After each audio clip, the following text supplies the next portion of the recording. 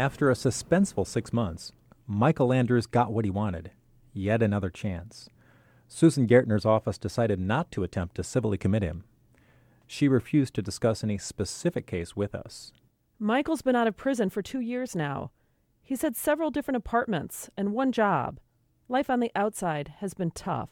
I got out thinking things were going to be easy. I was going to get a job. I was going to save some money, and everything was going to be cool. And it's not cool.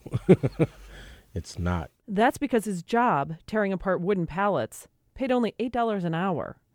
He worked that job for almost 2 years. Then he got fired. Without employment, offenders may be more likely to violate parole.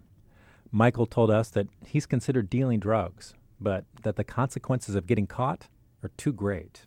I can't afford to go back to prison. Prison's played out. I mean, I've been to prison 4 or 5 times. I mean, I'm a 5-time felon. One more crime puts me off the grid. I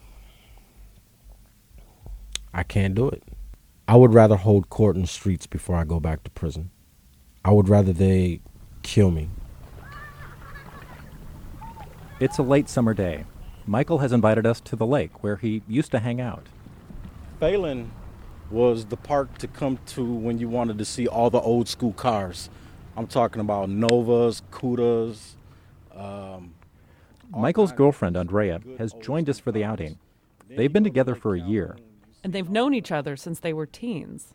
In high school, I had a big crush. But they hadn't seen each other for decades. Then one day, she ran into him on a bus.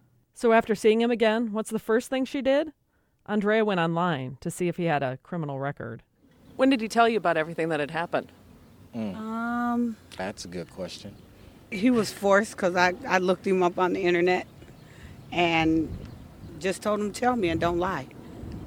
And he didn't lie. He told me everything. So why is this past okay with you?